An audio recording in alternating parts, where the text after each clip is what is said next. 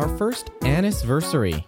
We're back! It's been a whole year of speaking municipally, and we've had a bit of a break, and I'd say we're well rested, but this episode's coming out late, and you can make of that what you will.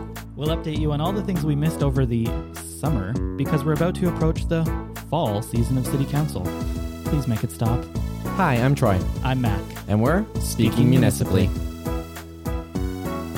Welcome back to Speaking Municipally, episode 49, and we're back after this summer break. Sure felt like summer out there. Yeah, we had a frost warning last night, so that's lots of fun. We're in the throes of Fringe, and I say that because I am going to 26 shows this week. I am exhausted right now because I was at shows all night last night.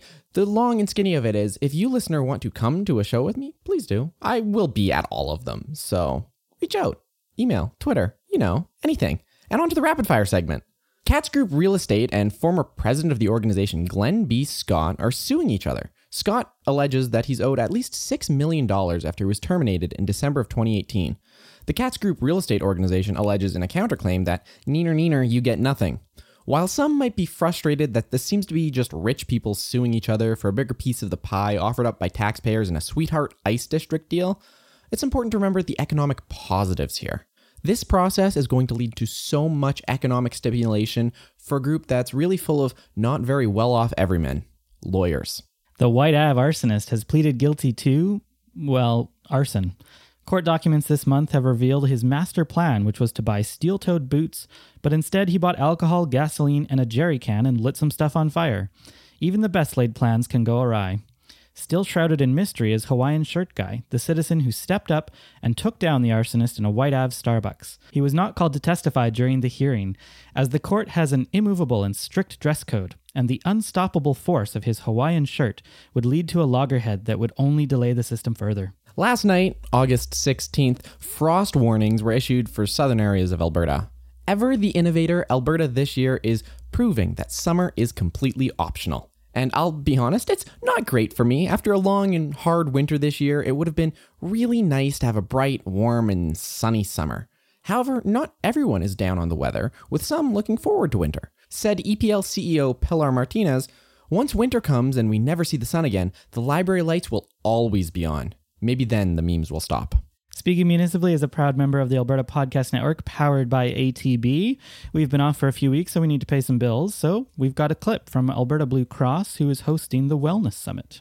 Alberta Blue Cross really wants to support people. We truly, truly are moving the needle in a way that we want to make an impact. And so, coming to even a first ever event is always fun. You can always now be able to say, hey, I was at that event. And our intention is to really leverage and scale this on an annual basis. So why not come and be that first pioneer and leader that raises their hand and says, you know what, this sounds fantastic. I want to be part of this movement, the energy that's going to happen there. Sign me up. So, Mac, I think the first thing to talk about is the descent onto Edmonton that is everywhere, and nuisance, fun thing. Oh, are we going to be a curmudgeon columnist, or are we going to be ever the urban innovators? Bird scooters are in Edmonton, and they are everywhere. You rode some last night. Yeah, I tried it out last night because I was on 104th Street. That's the bubble that I live in, and saw the people scooting around all day. And I'm like, I got to give this thing a shot for myself. So I went and found a bird scooter across the street, which wasn't very far, and it didn't work.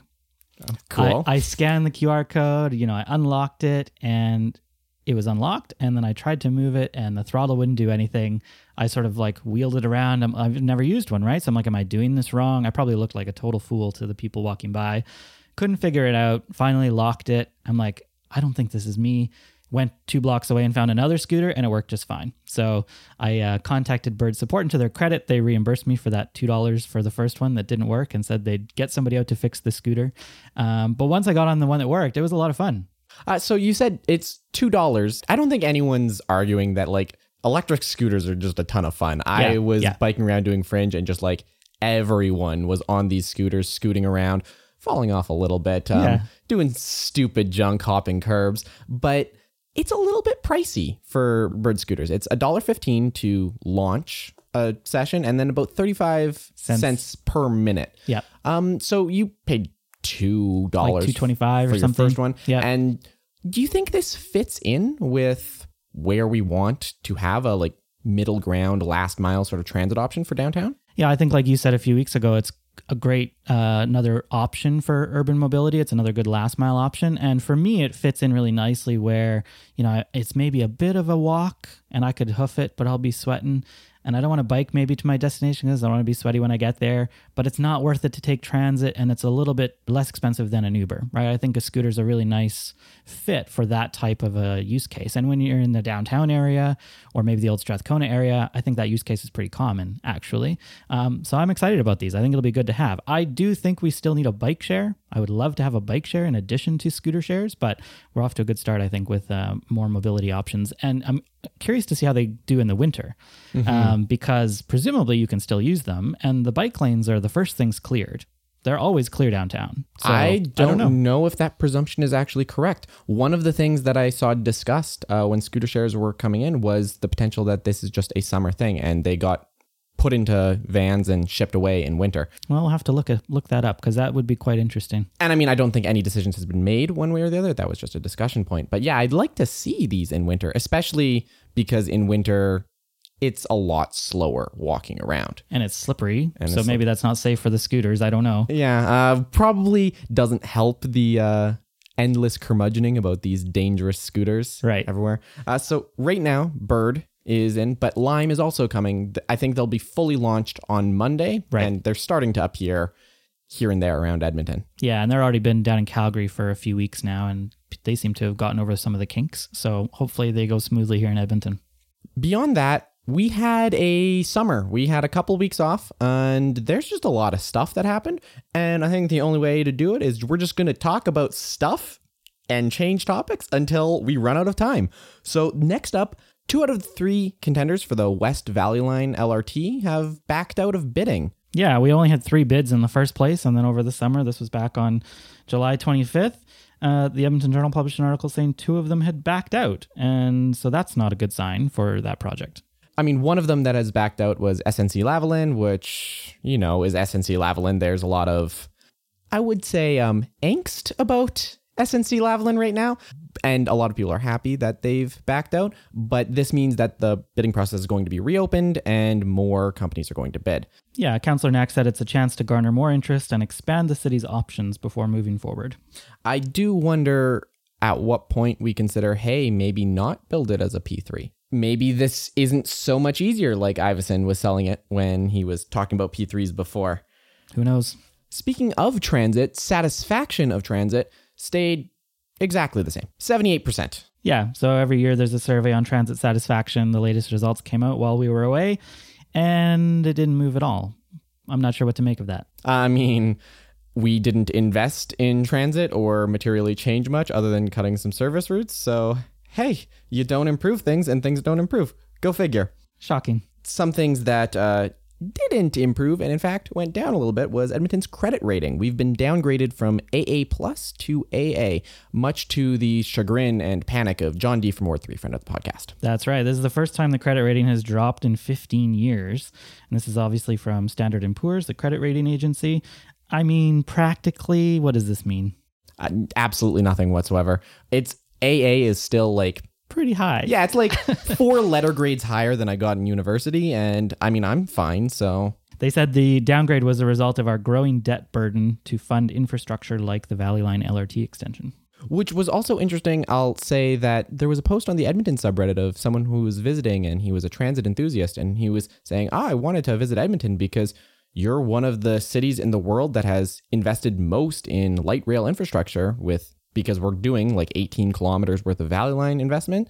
And I thought it was interesting that like we were getting recognition from outside Edmonton for like massive investments. And tourism, who knew? Yeah, go figure. Speaking of newness and adding new things, 5 new boat docks and launches have appeared in Edmonton, which is a long time coming. Yeah, the city now has 9 hand launches, 7 docks, and 2 motorized boat launches all along the River Valley. The 5 new ones are at Whitemud Park, Laurier Buena Vista Park, Dawson Park, Horlack Park, and Capilano Park. And this is something that if you don't go and boat the North Saskatchewan River, you can go do it. Like there's a lot of, you can get a kayak, you can get a little paddle boat, canoe, it is a river you can play on. And put it on your calendar for next year. Epcor's Riverfest is a good opportunity if you want to try it for the first time. Jollibee, which I think is charitably the Filipino McDonald's. That's a good description. They've opened with crazy lineups. One individual showing there 3 days early with a t-shirt. Yeah, is this like an Apple store? I don't know. This guy, Jordan Hayworth, lined up 3 days early. A lot of people don't understand why people care so much about this. The first, I think it was 50 people in line that spend $25 get free Jollibee for a year. Right. So if you don't have anything better in your life right at that moment, it might be worth it. Some fried chicken could be a good reason to line up. Fried chicken and spaghetti. K-Days had its lowest attendance in a decade at 702,327. I was really surprised by this. I went to K-Days this year. It's a sort of an annual tradition for Sharon and I, and this year we brought our daughter Emily, which was kind of fun. It's my annual corn dog and Sharon's annual mini donuts, and we went on the Sunday that was free if you had a public library card, and it was insane. I've never seen K-Days so full of people. So when this report came out that attendance was down, I was actually quite surprised. The Northlands folks blamed it on ill-timed bad weather. I mean, to their credit, yeah, it was ill-timed bad weather. I would say that your justification that when it was free, it was packed, maybe that's a good way to increase our transit system's approval rating. Ooh, there you go. I will say that I was unsurprised and didn't go this year because K-Days, it's not great. Not your great. thing? Not your thing? Like when I was a kid, there was a novelty of like going on these rides right in downtown Edmonton. As an adult, not only do I not really enjoy them, but I also like see how rickety and haphazard these are slapped together and like staffed by people who charitably, I don't think have expertise in this. It's scary and that's not fun for me. But there's greasy food, Troy. There is, but there's also Taste of Edmonton and That's Heritage true. Days and so many greasy opportunities like the Edmonton Fringe where you can come see shows with Troy. Reach out. The one final thing I'll say on K-Days is I don't know if it's me and not engaging in culture, but I feel like K-Days is skewing older. So like music wise, there used to be a lot of like headliner bands that, you know, the teens and tweens could really bop out to. Sure. But like the headliners this week are people like, I think The Offspring was there, Right. and Aqua, and Like from our childhood. well, I mean, your childhood, maybe. That's still a bit too old for me. So like, I'm thinking this is like appealing to the Gen Xers, the boomers, and trying to get an older crowd out in addition to the younger crowds, because I think you're always going to have teens messing around at K-Days. I was just going to say the packs of young girls wearing tube tops would suggest otherwise about the age demographic they're going for. But maybe you're right. Maybe they're trying to attract both ends of the spectrum, and the music is one way to do that. One thing I will just say for the record, Northlands is a new president, CEO. His name is Peter Mayle. To my knowledge, we are not related. I've had a number of people ask me this. I do have an uncle named Peter, but it is not this individual. Okay, that you know of. That I know of. The JW Marriott Edmonton opened in Ice District. Yeah, and there's some new restaurants in there. One is called Braven, one is called Kindred. We went one day, Sharon and I just walked in. We had the stroller, and, you know, it's a kind of a fancy hotel, right? JW Marriott. Like, what are they going to look at? Or what are they going to think of when they see two young people with a kid walking in? And they were all very welcoming. We were able to freely walk around the lobby and check out some of the restaurants. So that was a good first impression. The restaurants kind of look right into the square, which will be very interesting once that construction is all done. And it'll be a really nice place, I think, to be able to check out all of the activities that are going on. As long as you don't want to watch a VIP movie, which has been removed from that. There you go. Yeah. But other than that, I don't know much about. I haven't been elsewhere inside the hotel. The rooms look nice from the pictures. Yeah, I don't know that you're going to go stay at a hotel a couple blocks from your house. That doesn't seem like it's worth it. Also not worth it is the Bonnie Doon traffic circle turning into it says a 4-way intersection. It's not. It's a 5-way intersection, but they've finagled their way around it. Can't quite count. It's not good. I mean, I get that it can't be a traffic circle because of the train unless we go over, which or under or whatever. Yeah, refer to previous episodes for why that was a bad idea. But this intersection is not great. The main thing that I'm concerned about with this intersection is unquestionably it is going to cause traffic delays comparatively to the traffic circle. Well, yeah. And that's not going to win friends. No. I mean, most of these friends are going to be commuters from Sherwood Park, to which I say, Or the south side, maybe. Yeah. I mean, traffic circles are wonderful things. I love them. Not the ones like 118th Avenue with lights on them, but proper traffic circles. I mean, that's not a traffic circle. That's a series of one-way streets. Yeah, that's a better way to put it. So I'm sad to see this one go. I like the traffic circles personally. On the other hand, though, this traffic circle was very large and did take up a large footprint. Yeah. And there was no like landscaping in the center. It was pretty ugly. It was as far very as- ugly. And as a pedestrian, I get that it's much harder to traverse a traffic circle than an intersection. And we want to make this Bonnie Doon a urban redevelopment. We're talking about putting a ton of residential and mixed use developments in there. So we want people to be able to walk. Here's the thing. We said we're going to be quick, but I need to talk about this because we are getting the worst of both worlds with this intersection. As a pedestrian, yeah, traffic circles, not easy to navigate. Also not easy to navigate, wide slip lanes where cars don't have to yield and they are basically looking left for traffic. And then as a pedestrian, you get creamed.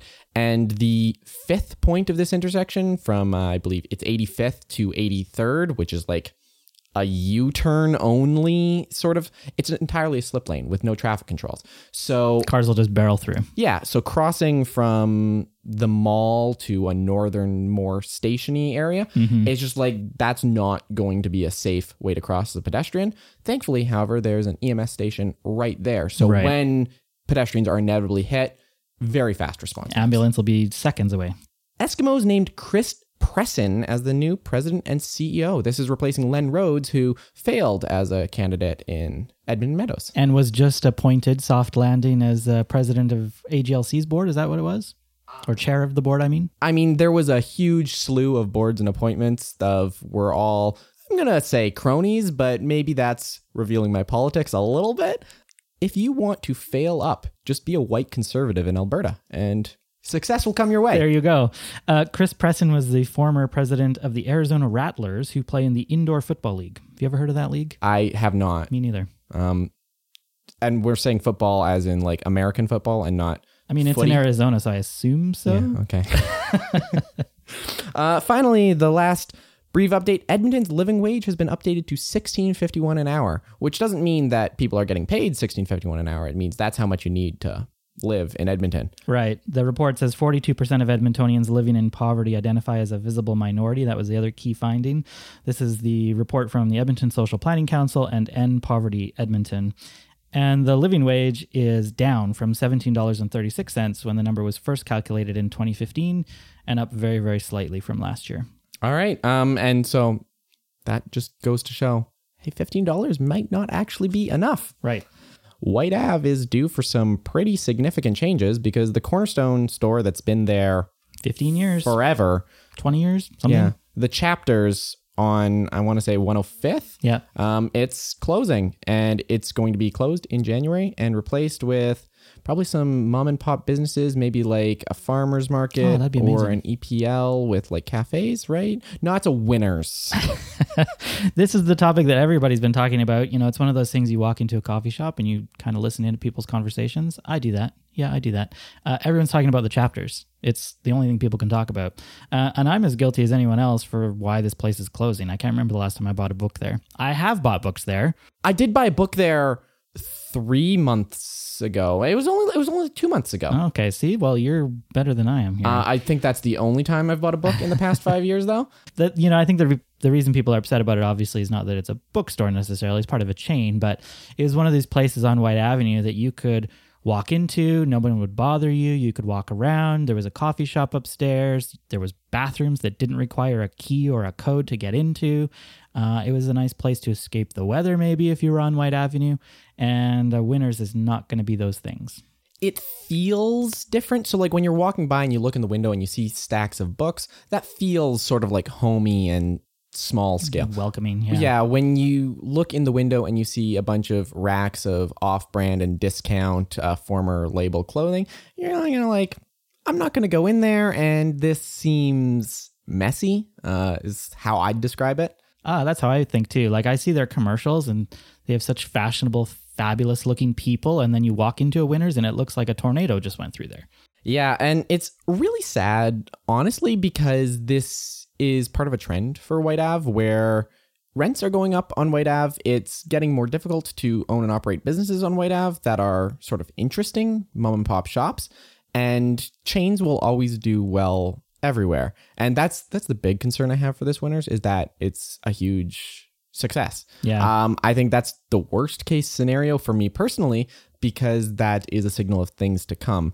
And with White Ave already losing some of its appeal, you saw the new Raymond Block development, and like, it's got a Five Guys burgers and fries, which, I mean, I don't mind Five Guys and got some burgers and fries, but that's not an interesting, unique, it's not the thing that you go to White Ave for. It's Right. just a chain. And we're getting Winners, which, as we've been talking about, sells clothes, and White Avenue just lost, after more than 3 decades, Avenue Clothing. And so there's a bit of a trend maybe of businesses shutting down, but the OSBA says, no, things are good. According to our 2018 economic indicators, our storefront vacancy rate is only 6%, said Cherie Clausen. Yeah, vacancy doesn't really signal interest, though, because I would say White Ave is becoming more chainified. Yes. I will say, I did hear a decent argument for the existence of Winners, where White Ave is a place where you have some new developments that are like the micro apartments that just don't have parking, and you're supposed to live car free in this area. And there's no place to just get clothes that aren't boutiques on White Ave. Or some homeware stuff that Winners also sells that. Yeah, right? because Winners and HomeSense are the same company. So like, I can see the appeal of having such a thing available on and around White Ave. And I think we're starting to see gentrification happen on White Ave, and gentrification in this case means chain stores. But you see offshoots of White Ave becoming very interesting. Like, for example, just south of White Ave, you have on 81st Ave, you've got a bunch of new residences turning into businesses. And like, you have the new Grindstone Theater operating beside Sugar Swing Ballroom, and like these interesting and typical White Ave-ish things. They're now sort of operating on the adjacent streets, and maybe that's just how it'll go. And the area will still be interesting, but maybe the strip itself is less interesting. Right. Speaking of the Grindstone, that was one of the couple fringe dramas that have been happening this week. So there was a show that was canceled. It wouldn't be fringe without some sort of drama. So yes, David Belkey, who pleaded guilty and was convicted of possession of child pornography back in 2017, has been associated with the show Who Goes There. He's a playwright, of course. And when this was discovered to be on the fringe schedule, not by the fringe, but by other people, there was a bit of an uproar about it, and they canceled the show. And then the venue decided, no, we're going to still run the show. And then they canceled it too. Messy is how I would describe this. And there's a couple layers to this story that I think don't get frequently covered in Twitter because 280 characters. But there's a couple key points here that have a bit of nuance. I think in the end, the right decision was made. The show must not go on. Well, the show must not go on in this specific manner. There's a lot of discussion about separating art from the artist and all that sort of thing. But this is a case where this is an individual who was convicted of something that makes a lot of people very uncomfortable, especially at a festival that has kids fringe. It's, this is a family-friendly event. Maybe making patrons actively uncomfortable isn't in the best interest of the fringe. On the other hand, the appeal of the fringe is that it's completely unjuried and unfiltered. So there's a both sides there, but I'm coming down on one side as optimal because especially in the Edmonton theater scene, there have been some problems in the past. If we don't actively rectify those across the entire theater scene, what are we really doing? So specifically on Belkey, a couple nuanced pieces. It was never going to be just, hey, we've got a convicted child pornography holder hosting shows. The venue, Fringe knew about Belkey's involvement 8 weeks ago, and they worked out a specific agreement with the venue where Belkey could not be on premises before 3 p.m., which is when Kids Fringe ends. Right. A lot of work was being done to limit his access to the Fringe, which in fact could make the cancellation a bit more of a problem because Fringe cannot prohibit him from coming on. Fringe is a public event. Right. So with the agreement, he was bound by the agreement to not come onto Fringe. Now he can if he so chooses. Right. So the gross irony of the situation is that it actually gives him more potential access to areas like Kids Fringe just by canceling the show, which is a story of unintended consequences. The other point that I'll mention is that as much as I don't want to come out as a defender, in our society, we have punishment and rehabilitation. Right. This is an individual who Paula Simons wrote a column defending why it might not have been a travesty of justice to have such a short sentence because of the mitigating factors of his case. Whether or not you agree with that, our justice system applied a sentence to him. He served it. Yep. And we're now supposed to rehabilitate. What does rehabilitation look like? Does that mean barring him from public events? Yeah. Does this mean that because of the nature of his crime, he's just no longer to do certain things in the rest of his life? And that seems to be the case that the public is deciding. But is that something we want long term? That's way above the pay grade of speaking municipally. Absolutely.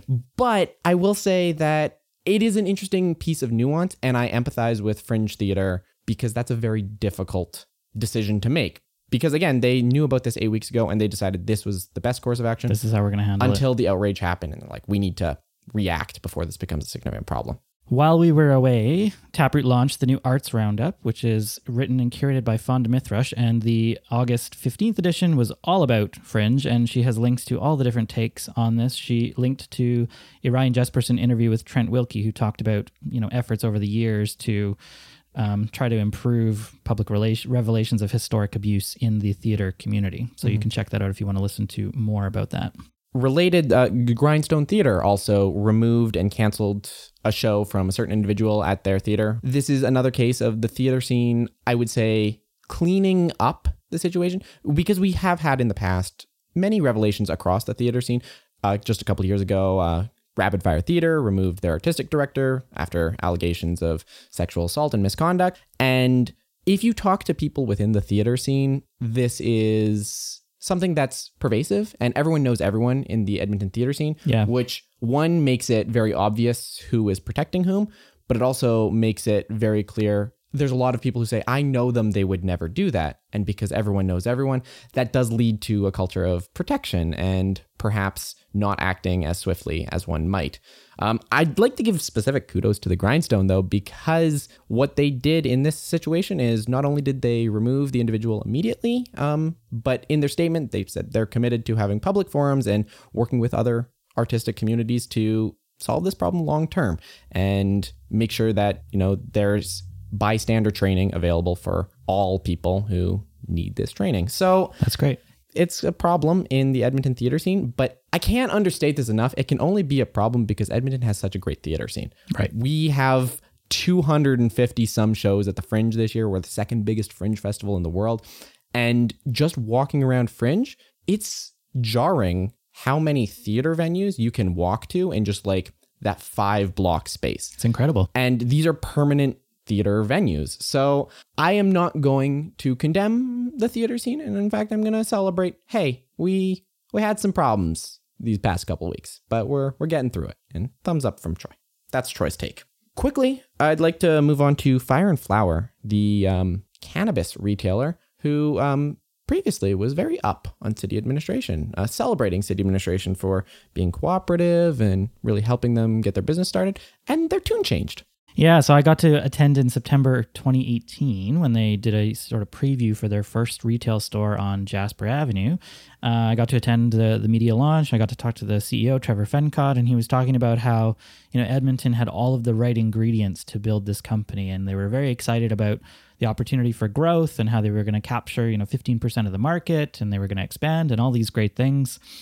And then a year later, after the news that they got a $380 million strategic investment from Couche-Tard, which could give them a controlling interest later. They're the owners, of course, of popular chain of convenience stores. So they've got lots of experience in expansion and running retail operations. This is a positive thing for Edmonton, one of our on-the-up companies getting this huge investment.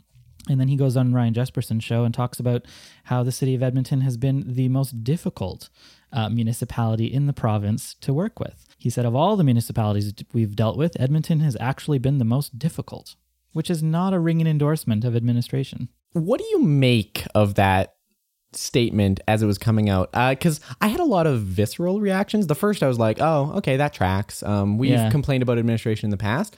But as the media circuit went on, I don't know, my cynicism started to kick in.